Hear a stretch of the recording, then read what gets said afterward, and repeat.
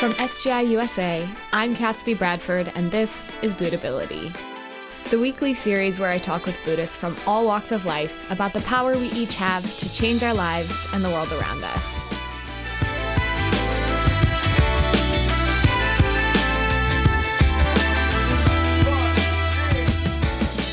This week, we asked you to share what makes you feel empowered in your daily life.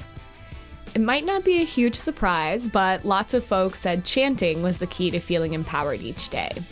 What might be surprising to some of you is that the second most common response was about facing challenges and feeling accomplished. For example, checking things off of your to-do list. Or, in my case, successfully waking up on time and getting to chant in the morning before I go to work. I don't know about you, but I have trouble getting stuff done.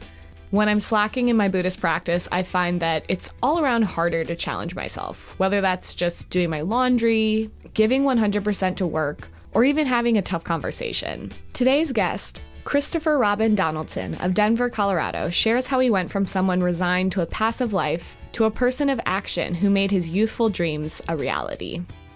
And a quick note, today's episode has brief mentions of suicide, so please take care when you're listening.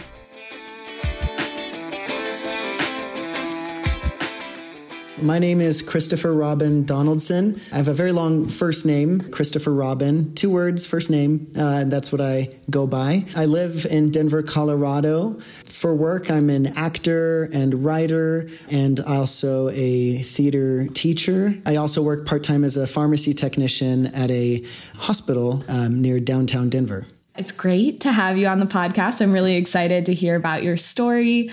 If you could just tell me a little bit about kind of who you were growing up, what your life was like, and who you were before you started your Buddhist practice. Yeah, so I was born in Portland, Oregon, and grew up, with 2 parents who were never married. I have a sister who's 4.5 years older than me. Definitely money was a struggle, so moved around from family member to family member. So yeah, when I was 6, my dad moved to California for a job. That kind of kicked off a very fast-paced and kind of confusing childhood. Just kind of one day I was expecting to kind of spend a few days with my dad, and then my mom said he moved. So I was like, oh, okay.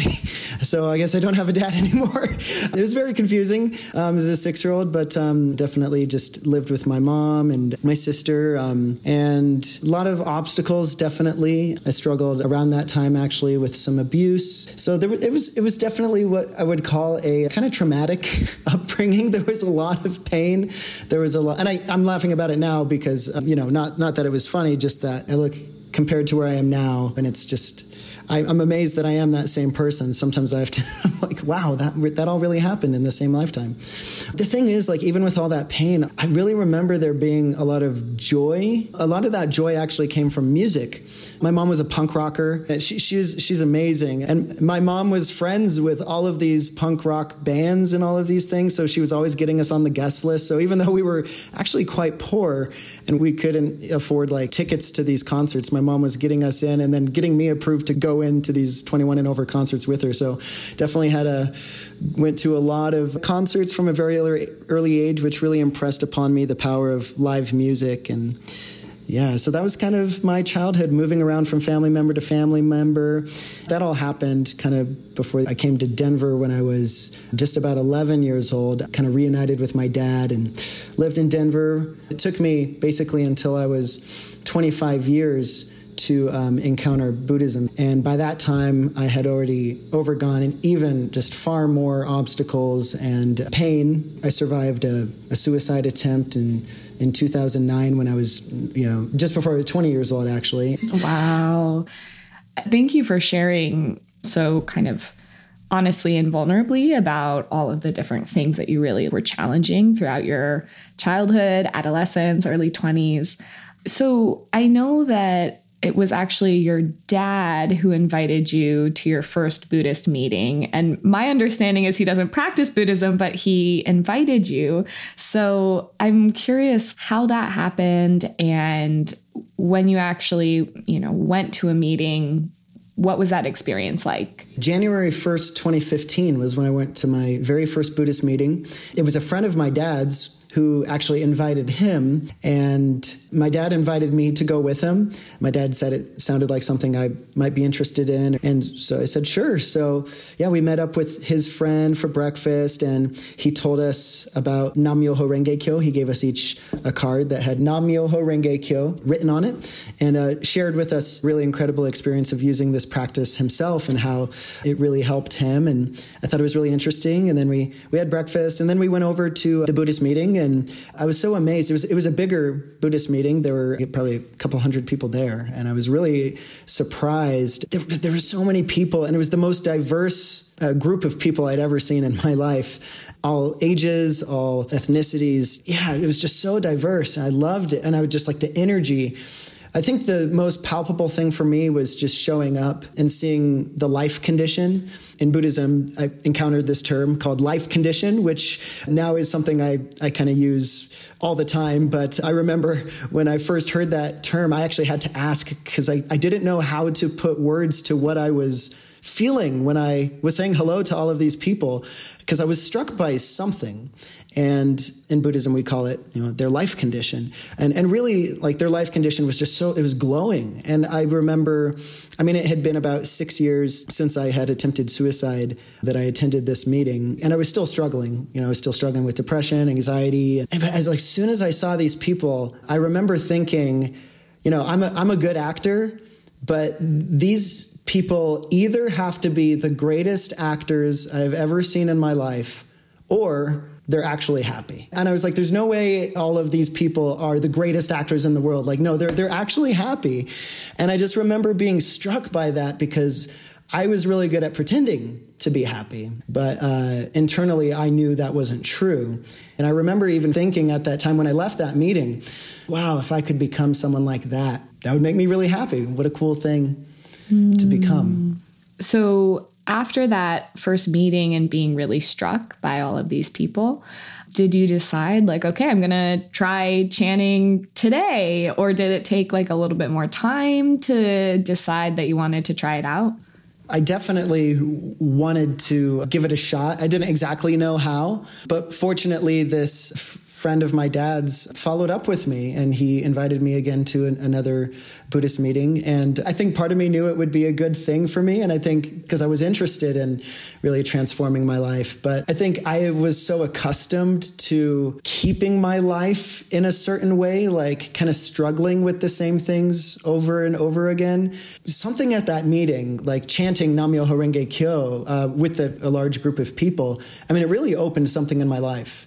And I didn't know exactly what, but actually at that time, I'd really been struggling actually with trying to quit smoking marijuana, which was a habit I had actually picked up after my suicide attempt. For years, I'd been struggling with quitting, and it was really painful for me, like trying to quit and then go back on again, quit and go back on again. And actually, as I started chanting, I chanted for the first few days, and I realized, I'm like, wow, this is actually changing something. And there was this deep part in my life that realized, like, it was scary, because it was like, actually, I had made smoking the central part of how I dealt with my problems. And when I started chanting, there was this kind of a inner awakening that, like, wait, this could be the central thing of my day, chanting a little bit in the morning, like that could be the thing that I use to really transform my life. And I think the part of me that was accustomed to using smoking as my tool felt threatened by that.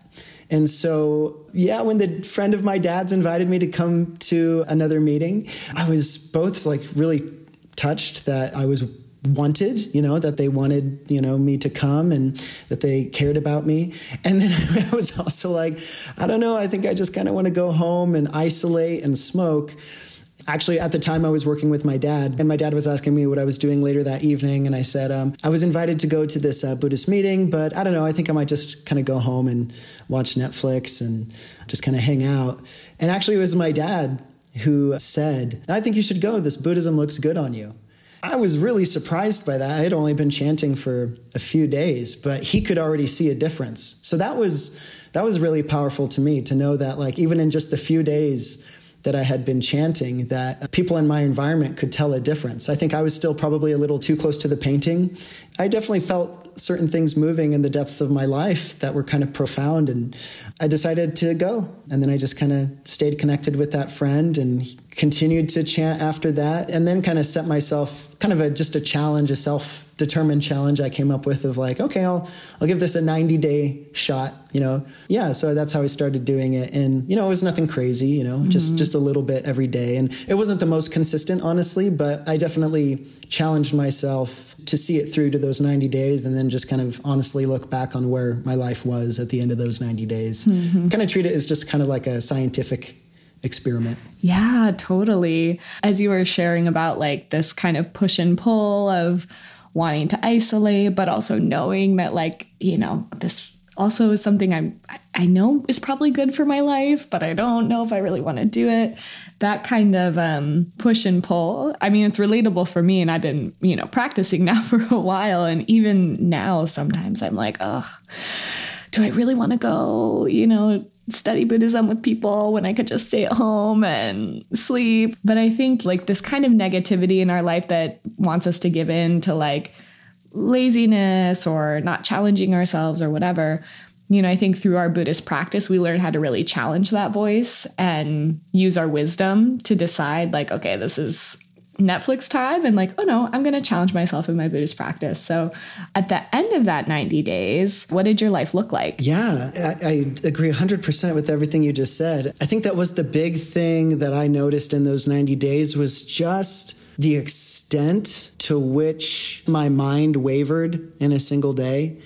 I'm a very kind of like thinking person. I'm thinking constantly. I'm having an inner dialogue going on in me.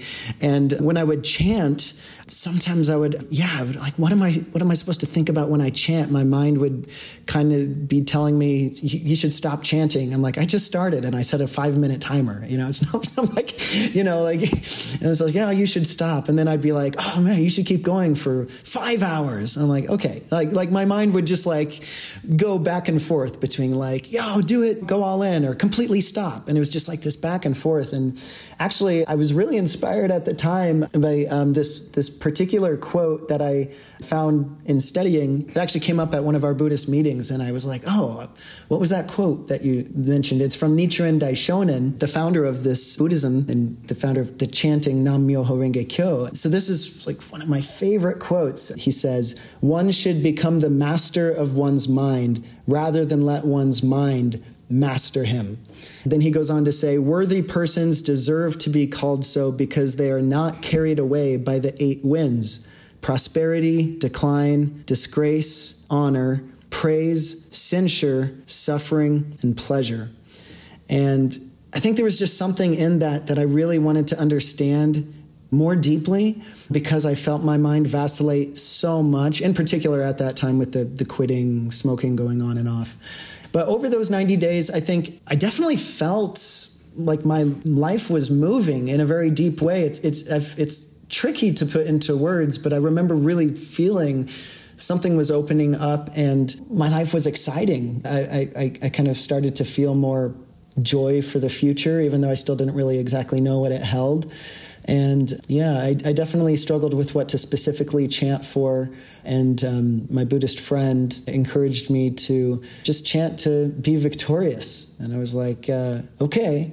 I liked it because it was specific enough, but it was also vague enough, for me. I was like, yeah, I'd like to be victorious. I don't know exactly what that means, but as I continued to chant for that, I realized that actually over those 90 days, I'd kind of lost track for that last month. I'd actually been sober, which at that time was like a record since I had very first started smoking 6 years prior. It was one of those things that just kind of snuck up on me. I was like, oh yeah, wait, it's been like 30 days. That's crazy.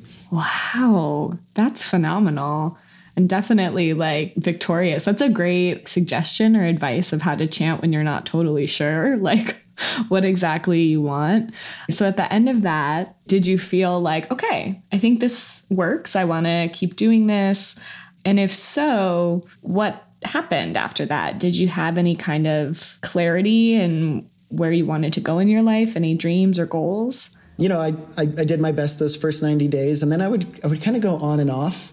It was kind of one of those things that when I was really struggling, I would pick up again. But then again, I think that there was definitely some deep karma that I was really struggling with. And I think there was a part of me that was really almost addicted to my suffering, in a sense, or addicted to kind of the way my life was at that time, kind of that gravitational pull of my habits at that time, or my negativity, or my relationships, or all those things. So I would also be stubborn. I think there were times where I was just like, I don't have to chant in order to have benefits. I would try that for a bit, and then I would honestly reflect back on my life, and I'm like, okay, not much in my life has changed in the last 2 months. Like, actually, I'm kind of going back in the direction my life was before I was chanting, and okay. And so I'd chant again, and then I'd be like, oh my gosh, once again, I'm feeling happier. I'm like isolating myself less. I'm being more involved. I'm, sober again. And I want to be clear, I'm not saying like smoking is 100% evil, but for myself, I could really start to see,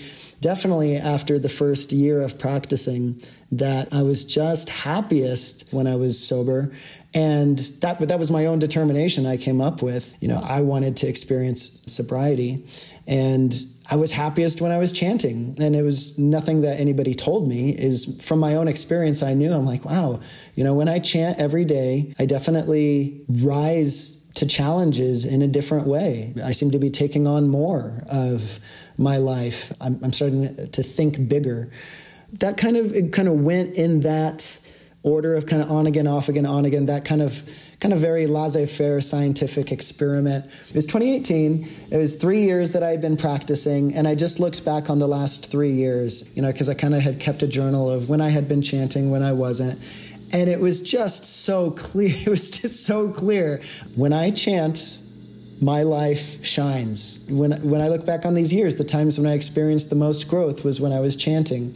And then, actually, I really started to look at all of these goals that I had. When I had attempted suicide, I had quite a few goals that I had kind of given up on. And over the course of those years of chanting, those inner goals were starting to finally come back out. Like, wait, what do I want to do? What do I want to accomplish? Because I think I'd like to try to make it happen. And so I made a list, and I kind of looked back, like, what were the things I wanted to accomplish when I almost gave up? I looked at that list, and none of them had come true yet. I still had not made any of them come true. And then I decided, what if I try to use chanting to make some of these things happen? What would that look like? So that's how I set about it. I had my list of goals, and I just decided to go for it. Briefly going back to what you shared about sobriety, feeling better, I remember when I was like maybe in high school or early college, realizing that, Buddhism doesn't make these like judgments about what kind of lifestyle, what kind of way you live your life is good or bad, the kind of person that you love, what you do with your body, like all of those things. The Buddhist perspective on it is it moving your life in the direction of your happiness? Is it good for you? Is it good for other people?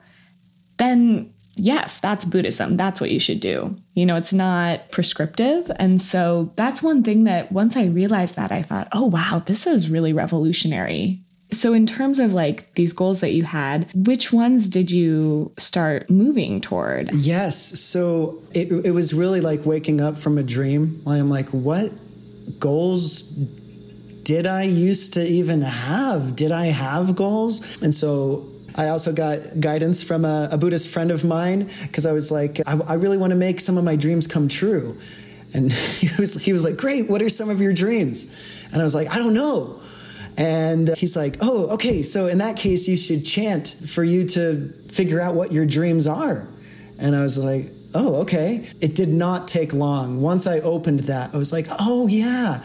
I was a singer-songwriter, and I had started doing that naturally from the age of 7. I was writing my own songs.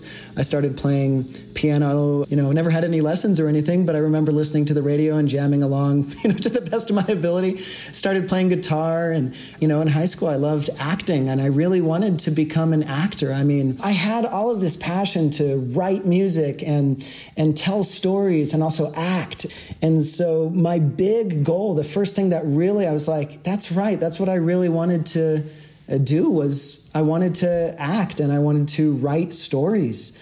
And that was a very clear goal that I'd had. Like, I wanted to make a movie. I wanted to write a musical. I wanted to make my own film. I wanted to become a professional actor. And then, of course, there was the part of me that really sought connection. And I wanted to create a family where I could have, children that didn't have the upbringing that I had, kind of transform, provide for them maybe a happier childhood than I had had and things like that. So I think there was a part of me that, then was like, that's right, I really want to have the love of my life. It's amazing how chanting about it sort of unleashed maybe like, oh, wow, yeah, these are all of the things that I want for my life. So as those started to come out, what did you do about it? How did you move forward? That was tricky for me because I didn't know how, what to do.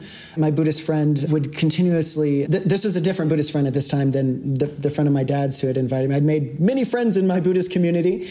And one of them who was a little more my age, we hung out a lot. And together, sometimes we would chant together and sometimes we would study together. And this one time we were studying this article written by Daisaku Ikeda, a Buddhist philosopher who after studying enough of some of the things he's written, I decided this is going to be my mentor because this person really talks to my heart. When I read some of the things that he had written, I feel like this was written for me right now. This is a very short piece of guidance, but it basically comes down to how to kind of win or how to have victories. And he says essentially decide, chant, act. So that's it. Of course, it goes deeper into it. But when I looked at it, it was decide, chant, and act. So it was okay, so decide the goal that I want to achieve, and then chant, Nam Myoho Renge Kyo, to my heart's content, however much I want to challenge that, and then act. Take some sort of action. And it doesn't have to be like a car that goes to 0 to 100 in a second, but just start to build momentum towards the goals that I'm coming up with. And so that's what I did. I decided I was going to become a professional actor. And then I chanted with the determination, I am going to become a professional actor. And then I had no idea what action to take.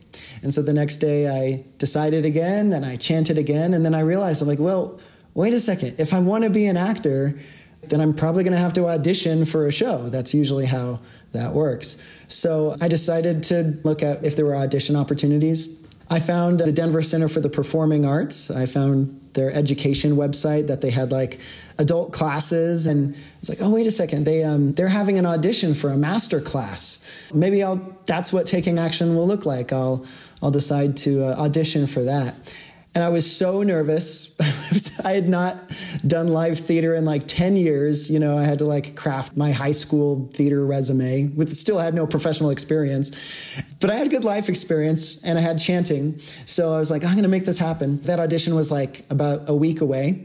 And I was chanting okay, I have to make this, I have to make it happen. I have to make it happen. For that master class, I was able to get kind of an extra role in that. It wasn't a main role or anything like that. And then continued to do acting classes. At the time, I had also gotten a good job.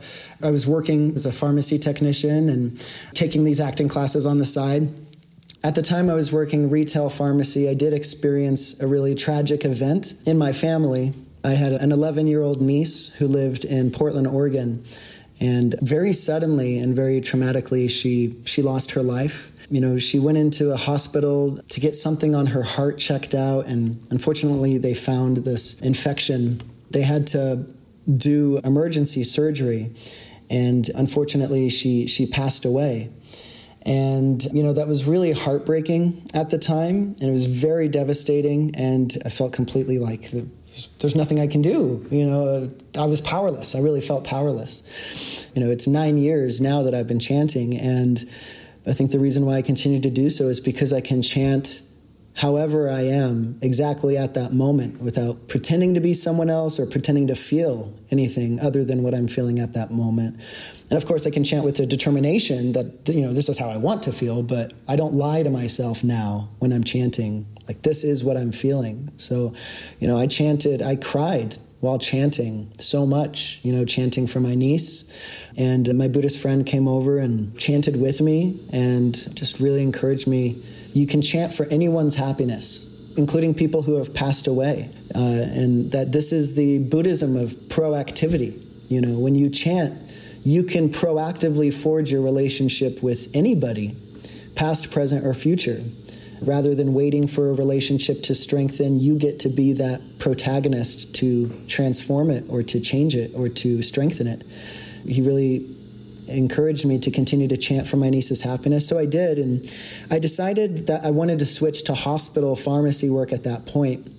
I think there was a part of me that was like, man, if there's anything I could do to prevent that situation happening, I would love to do that. I didn't really want to become a doctor or anything like that. I had no degree. I still wanted to do arts and all of these things, but I decided I'm still a pharmacy technician. I'd like to try doing it at a hospital and contribute to people's health in that way. So, I had decided, that whole decide, chant, act encouragement that Daisaku Ikeda had taught.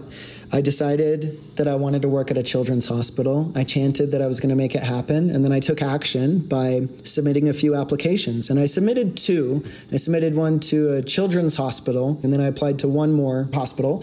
I never heard back from either of those. I continued doing my full-time job at Safeway Pharmacy, continued doing my acting classes and all of those things, chanting for my niece. And then one day I got an email. It was actually from not the child's hospital, it was from the other hospital.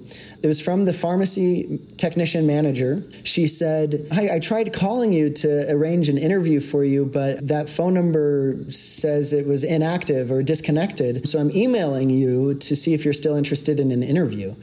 And I remember thinking, wait, I never got a call. And then I reached out to her. I'm like, I'm so confused. I never got a call for an interview, but I would love to interview. And she wrote back and she said, "Great. Well, this is the phone number on your resume." And I looked at the number she said, and I was so embarrassed. I had misspelled my own phone number on my resume. But again, she went out of her way to then email me a month later and see if I was still interested in an interview. So I was like, wow, okay, I'm going to make it happen. I'm going to go to this interview. I'll take action. So I showed up to the interview. And actually at that interview, I found out that this hospital is attached also to a children's hospital. So I'd be actually working for a children's hospital and an adult hospital all in one. So my prayer happened. I had no idea that it would manifest that way, but that's how I got into the role of pharmacy at a hospital. So when you started, were you feeling like a new sense of purpose, or was it any different than working in retail? Absolutely. It was a very different world than retail. I loved both, and I definitely treasured all of the experience I had on the retail side, but being in the hospital was completely different. I was being tasked with many different responsibilities. Some days I would actually be mixing and making chemotherapy. Some days I was making the IV medications for cancer patients, newborns, babies born premature. And I think this really pointed to my prayer towards my niece.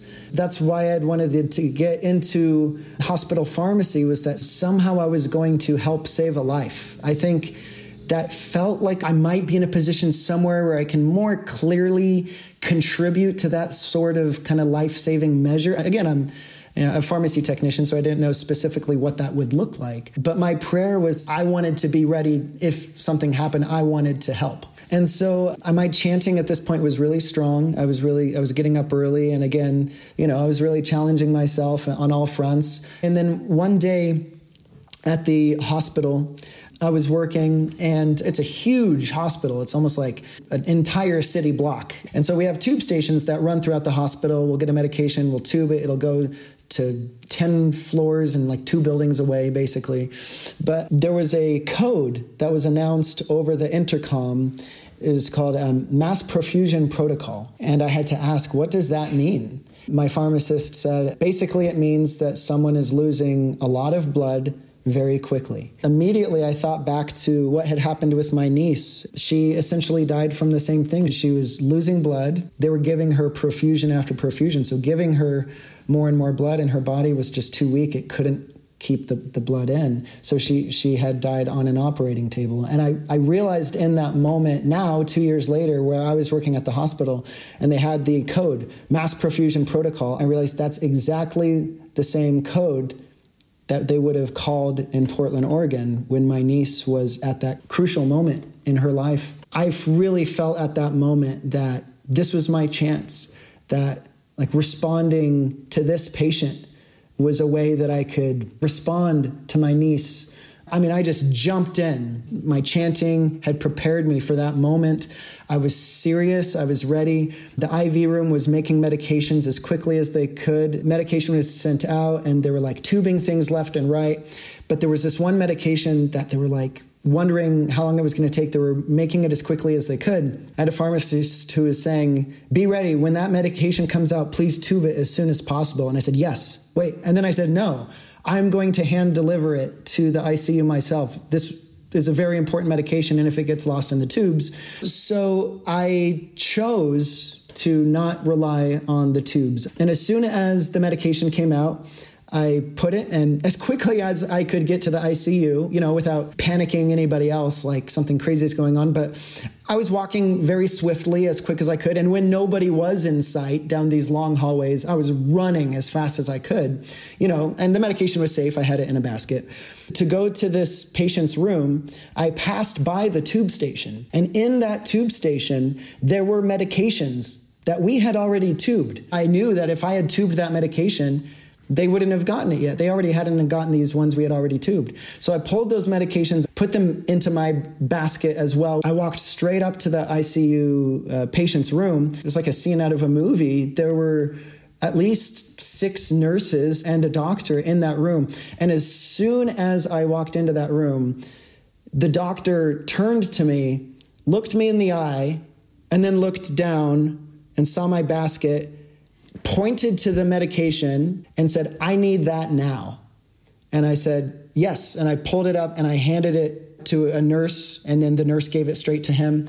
There was a floor pharmacist on the ICU as well who was just like, okay, great. Thank you for bringing that. And I was like, yeah, absolutely. So I gave her all the medication I had brought over from the tube stations as well. And then I said, should I wait here? She said, no, go back to the main pharmacy, and just in case they have anything else, you can bring it up.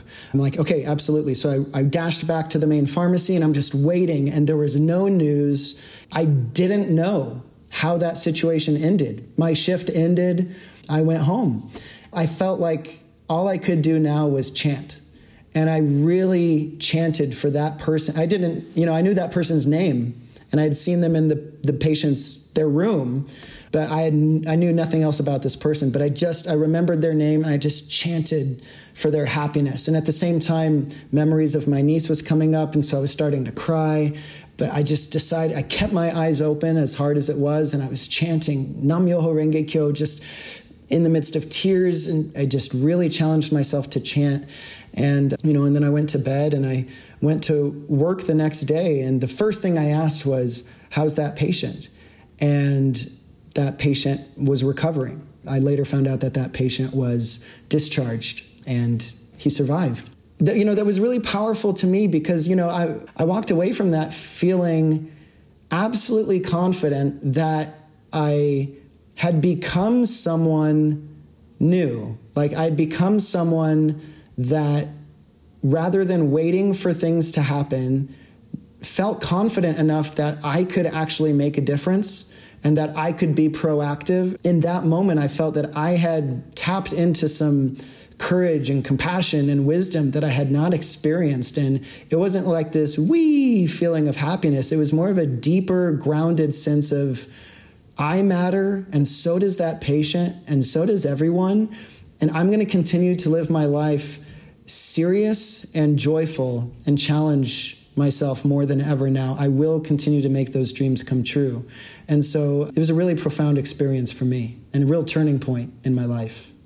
Yeah, I think it's just such a profound experience in many ways. We talk about in Buddhism that you have the ability to create value from anything. And thinking about your niece's life, even with grieving and sadness, deciding somehow I'm going to create value from this like deep sadness in my life. Not only is it like, such like clear parallels, right, with your niece and responding to her in that kind of more like literal way, but also responding like with the growth in your life. I think both of those ways are just such a powerful way to like repay your debt of gratitude to her, to respond to her. You mentioned that this was a really kind of like pivotal moment in your life that really shifted something deep. I'm wondering, like, if you can talk a little bit about what kind of person you were maybe before this moment. It was definitely a pivotal moment. There's always been a part of me that wanted to, help people. I always really wanted to be bold and take action. But, I think it was always that kind of vague underlying thing that I didn't really know how to manifest. I learned from Daisaku Ikeda that Buddhism places an emphasis on the present and the future. I also realized, like, okay, well, I can't live my whole life just based on that victory that I just had. And again, that was a huge victory.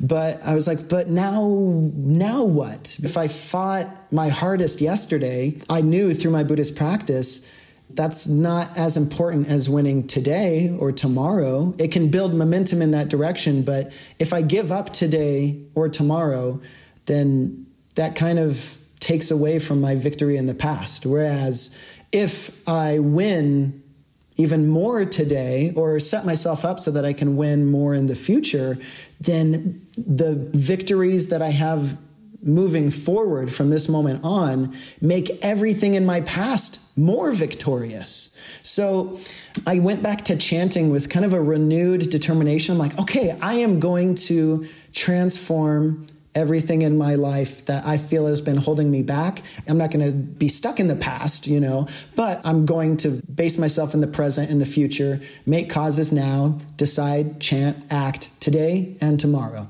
When I started chanting in that way, as I mentioned, what's kept me going in this practice is that I can chant with any emotion that I have at that moment. And I can have a determination that I want to change that emotion into, or, change from frustration into determination, or anger into like an earnest resolve to transform a situation. But wherever I am when I start chanting is different than where I am when I finally stop chanting. There was this one day I was chanting, and I don't know why. It was just something from my life. I was just chanting. And then out of nowhere, I got so angry at my dad. I didn't know why. I'm like, where is this anger coming from? And then I was like chanting. I had this memory of something that happened back in high school. There was a show on MTV that started back in like the early 2000s called Made. At the time, it was like a popular reality television series on MTV that usually high school students had the opportunity to achieve a specific like personal goal or ambition. And so kind of the goal of the show is like to inspire and empower individuals like to pursue their own dreams and aspirations. When I was in high school, Made actually, like the film crew, came to my high school to interview or like audition. And I was like, this is my chance. And, again, I was a songwriter. I could really like play them a song that I wrote, and, who knows what that could lead to. Like, they're going to make me. I told my dad that this was happening and that I could sign up for like an audition or / interview. Also at this time, there was another show called Ice Road Truckers. And my dad was just like, oh, wouldn't it be funny if you said you wanted to be an ice road trucker? That would kind of be cool.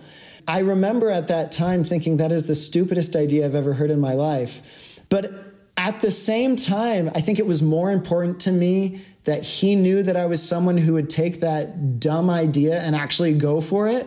When I went in, the producer was in there and I walked in and I was like, hi, I'm Christopher Robin. She was like, great. So what do you want to be? What's your dream? I summoned all the enthusiasm you could possibly imagine. And I just stood tall and I said, I want to be a professional ice road trucker. And she looked at me and her eyes got big. I could tell she was confused at how excited I was at becoming that.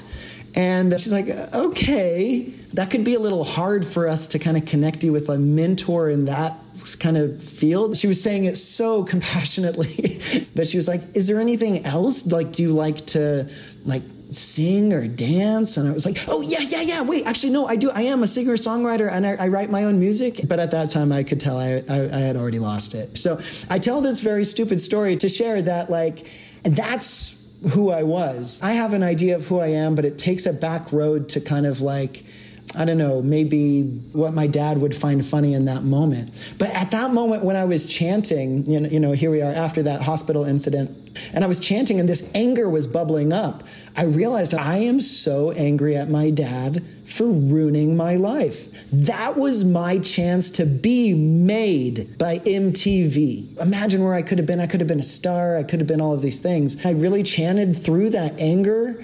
But, ultimately my dad played a crucial role in me being introduced to this Buddhism. So, I'm chanting kind of because of him, but I'm also angry because of him. And I'm like, how do I reconcile this? But then I realized, I'm like, well, look at what I just made happen at the hospital. I made that happen. MTV didn't make it happen. No one else made it happen. I made it happen. I practice the Buddhism of proactivity. I chant Nam-myoho Renge Kyo to be proactive.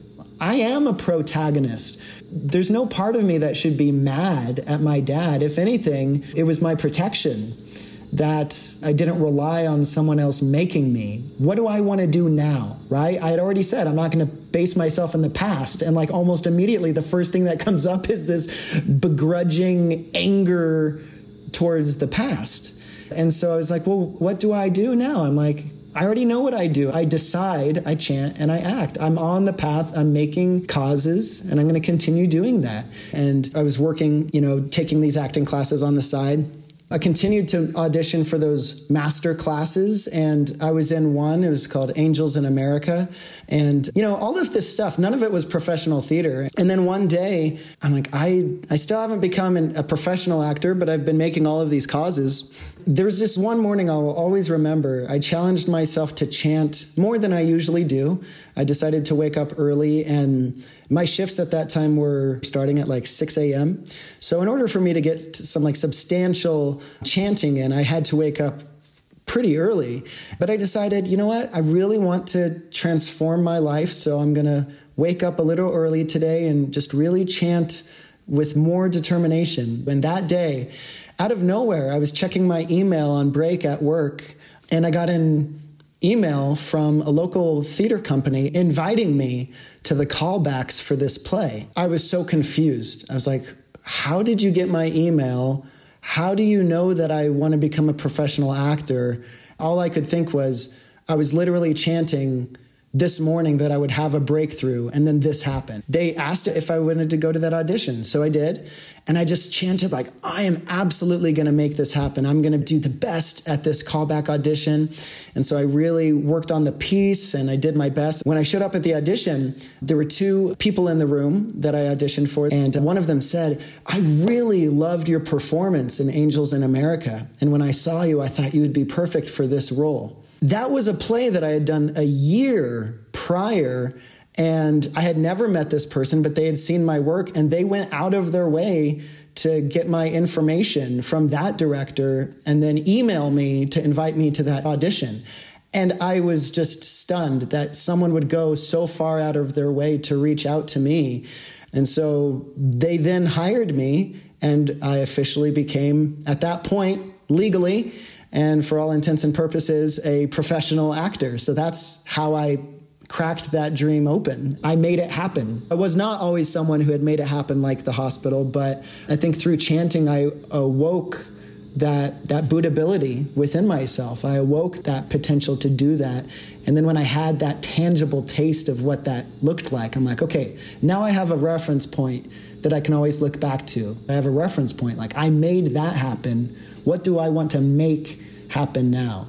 So I made myself indispensable at work continuously. I made myself indispensable even in my acting classes. I really treated everything just super seriously and joyfully.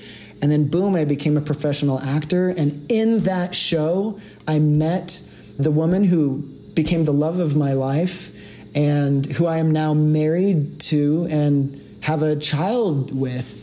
And we've been married now for 2 years, and we have a daughter who's almost 10 months old, and we own our own home, and I have this family, and I have confidence, and I have drive, and I still have goals, and I made a musical, I made a movie, I made every single one of those goals that I mentioned that I almost gave up on when I had attempted suicide in 2009. Now, after encountering this Buddhism and chanting Nam-myoho Renge Kyo for 9 years, I've made every single one of those goals come true. And I am someone who makes it happen now. And I'm someone who helps other people who feel stuck. I help them understand that they are the ones who can make it happen. We are all each equally the protagonist of our own life. So if you can do it, so can I. And I'm doing it for myself, and also so I can show you that you can do it too. It's amazing how just in kind of one pivotal breakthrough, like we can all of the sudden see something about ourselves or see the capacity in our life so clearly.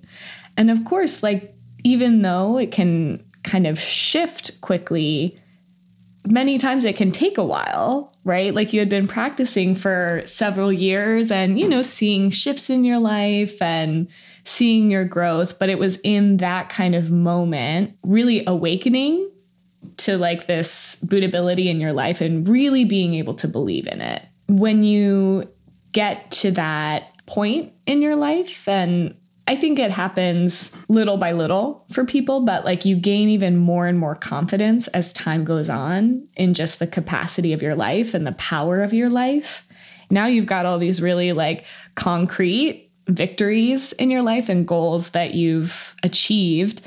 I'm wondering, have you had any other things that you've really started to challenge beyond those initial goals you had, especially now that you've accomplished them? Yeah, definitely. I still have more goals. I want to continue to kind of fulfill creatively, want to continue to contribute and push myself. And I definitely have creative goals to write and perform, and definitely have a goal to just create the happiest childhood for my daughter and really build the most beautiful relationship, even more so, with my wife. And, so I have like those goals. You're very close to home. When I looked back on my life 5 years into chanting Nam-myoho Renge Kyo, and it was just so crystal clear that chanting has given me the energy and transformed things in my life to the point where I can really make all of these other things, like becoming an actor, having the love of my life, having a child, having a home. All of those goals that I mentioned have come true. So now when I look back on the last 9 years of my life, and I actually even look back further, I look back to when I was really at my lowest point in my depression and anxiety in 2009, when I tried to take my life. I look back and I think, like, what would that person think about who I am now? My first feeling now is I have so much compassion for what I was going through at that time, but also who I was then would be so impressed and encouraged by who I could become. And I realize now with my 9 years of chanting that this is free.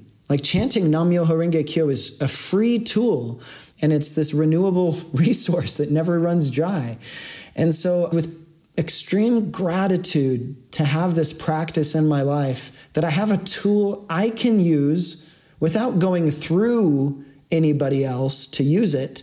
How do I repay the gratitude I have for this practice?